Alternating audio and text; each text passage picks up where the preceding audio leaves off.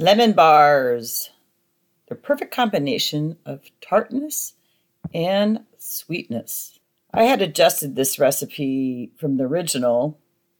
What I wanted to do is just get more of a lemon flavor. So what I did is I added more lemon juice and more zest. And it did add definitely a little bit more lemon flavor, but I didn't want it. It was too mushy, so to compensate it, I kept adding a little bit more flour. And the reason I chose to add more flour, because I didn't want it to be so sweet. It is a lemon bar that's definitely very tart and sweet, but it's much more lemon forward on your taste. And we've made these, one winery ordered 20 full sheet pans of lemon bars. I have a very big memory of that because they're kind of messy if you're doing like massive production of them. And what I mean by that is this is a two-step process. So you put your base down, your shortbread, so to speak, and then you add this liquid. It's pretty liquid. It firms up. It's got a lot of eggs in it, which firms it up. But at the same time, it's very liquid. And so you've got a very hot pan and you're pouring this liquid in. And then you got to put it in the oven without it spilling everywhere. Well, we weren't that successful at it. We had lemon everywhere. It was, anyway, it was in the bottom of the oven. It was just a lot. I know that you won't have that same problem because you're going to be making a much smaller version. It was a big hit at the party, though, I can tell you that. I didn't really think wine and lemon bars were, the combination, but they also ordered like 20 full sheet pans of brownies. So it was brownies and lemon. So a lot of people with the white wines like lemon bars. With this recipe, it's a pretty big recipe, but you can always freeze part of it or give it away. And so it's going to be about 2 of your standard cookie sheets at home, or if you look at a 9x13 pan, it's going to be about 2 of those. And your crust is basically about a 1/4 inch thick. And so that'll give you an idea of your pan size you want to use. I prefer to bake the lemon bars at no higher than 350. You don't want to burn the crust. Some of the recipes that I've talked about already, and especially some of the breads, you can turn up the heat on it. It's just going to give you a little harder crust and, bake quicker. It's not really that big of a deal. This one, it kind of is. So no higher than 350 degrees. And we're going to make the crust first, which is basically you're combining together flour, butter, lemon zest, and powdered sugar. And the butter in here should be softened, but not melted. Butter is one of those things in recipes you just want to get right. It has a lot more to do with the texture of the final product.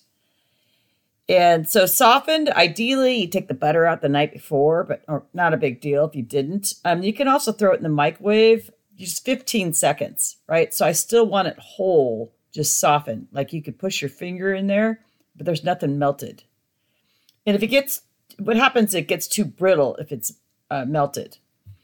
This is a pastry, so you want to use a white pastry flour, all-purpose flour, or cake flour. And then it also calls for powdered sugar and lemon zest. If you have a lemon zester, that's great. You don't need to go out and buy one. And you can also use a cheese grater. We've used that. And then lastly, a paring knife will work. You just want to make sure you're getting the outer layer of the lemon. Between the juice and the outer layer, there's a kind of a bitter part of it too. So just try to get the yellow part on the outer layer in there. And if you want to use dried lemon zest, you can. Rocky Mountain Spicer is a company we use. So we buy like 10 pounds of dried lemon zest at a time. But I also have a lemon tree. So we use the lemons there, but a lot of times we run out. And then sometimes, especially during the holidays, we're so busy, I just don't really want to zest like 20 lemons. And so we'll use the dried lemon zest. If you do have access to that, it's basically 1 tablespoon of lemon zest. You hydrate it a bit in advance, and that's one tablespoon of lemon zest is 1 lemon. Just a pinch of salt, like a teaspoon of salt. It's not a chemical reason that you're adding it. Like in bread recipes, a lot of things can go sideways on you if you eliminate the salt. And this, it's more of just a flavoring. If you have salt issues and you want to leave it out, feel free. So you want to spray your pans with a nonstick spray pretty thoroughly. You put this above mixture on the sheets and just evenly distribute it and then pack it down. And when you're making the mixture, you'll see it. It'll get kind of harder. And the powdered sugar sort of dissolves in there with the flour and the butter. Just pack it down the best you can. And then now this is the first step. You're going to bake this in your oven.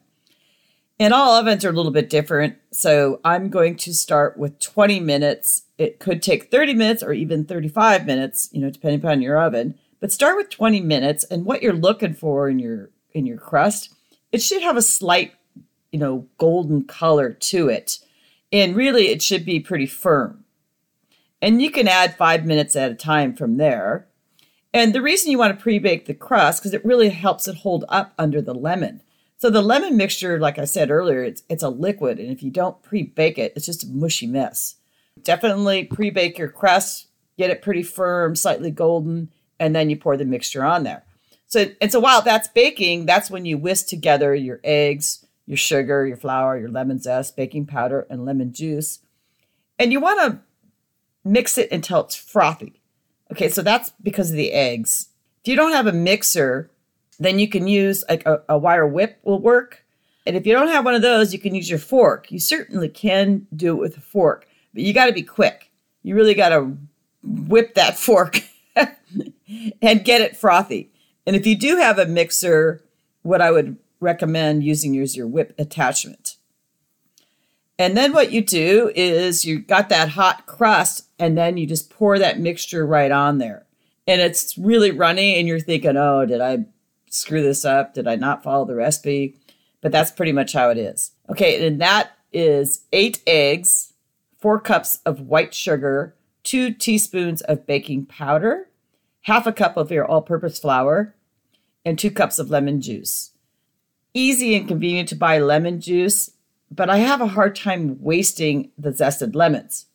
If you want to get more juice out of your lemons, what we find is you just pop them in the microwave for about 15 seconds and you'll get more juice out of them. And then 2 tablespoons of lemon zest or 2 lemons zested.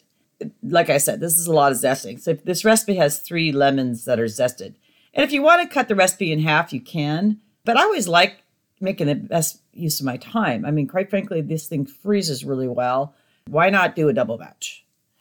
Okay, now you're going to return this mixture, once you poured it on there, into your oven, and you bake it for another 20 to 30 minutes. You'll see it set up. And so I would check it at 20 minutes. But if it's not firm yet, keep baking in another 5-minute increments. It should turn a little bit of a golden kind of color. And what I do is first I look at it. So if at 20 minutes, if you look at it and there's no goldness to it or tan or whatever you want to call it, then I probably just bake it for another 5 minutes. But where you want to test it is in the middle, right? If it's going to get underbaked, it's going to be in the middle. And it should jiggle a bit, okay? So it shouldn't be completely set. Just like cookies, these bars will set up even a little bit more so after you take them out of the oven. So they continue baking a little bit. A little jiggle is good, but not like super wet where it's moving, the whole thing is moving. And on the edges, it should be more firm. And then what we do is we dust the top with 1.5 cups of powdered sugar. And I just got back from Anchorage, Alaska. And I was visiting them, and they had these beautiful lemon bars out there. And it had that white powdered sugar that was still on them. And it was wrapped in plastic. Okay, that is like a miracle. And I'm looking at it. In fact, I took a photo of them, and I was talking to the franchisee, and I said, how did you get your lemon bars to look like they do? Because normally what happens is you put your powdered sugar on the lemon bars, and they look great. And then it disintegrates into the lemon bar, and you get no powdered sugar on there. And in business, I can tell you that white stuff sells. It's like marketing. If you've got frosting on something, it just catches people's eye. And it looks prettier too, the contrast in color of the yellow and the white. And what she said is that they got donut powdered sugar. I never knew there was such a thing. And I don't know if it's worth it to get it for you, but if you do want to keep that white powdered sugar longer, then I would suggest go get some donut powdered sugar. And then the other thing you can do is like another franchisee, they put it in a plastic container that it's not touching the lid. So it's like a clamshell container. And that will allow the powdered sugar to last a little bit longer too. And we just sort of gave up. So we just powdered sugar it, and then we put these in the refrigerator because the reality is that these don't last that long. So they're not durable like other bars. You're going to get on the counter, you'll get certainly, 2 to 4 days, depending on the temperature of your counters. But I would suggest, eating them within the first couple days. And if you're not going to have them then you can refrigerate them. And they'll last like another week on the refrigerator. Or even better, you could freeze them. Just portion them out. We portion ours into about 2 inches squared. It's about 4 inches total. Or you can make them bigger. You can make them 4 inches squared. It's really up to you. But yeah, so they do freeze well. This is a pretty big recipe. So I kind of plan on that or plan on something special. And it's really good for a nice springtime treat. There's something about the lemon and the zest and whatever else that makes it feel like spring to me. Oh, one last tip.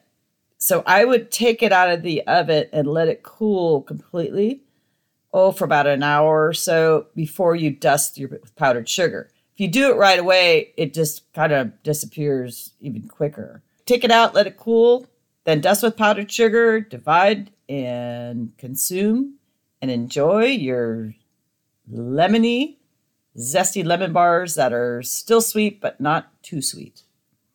Thanks for listening, everybody. Happy baking until next time.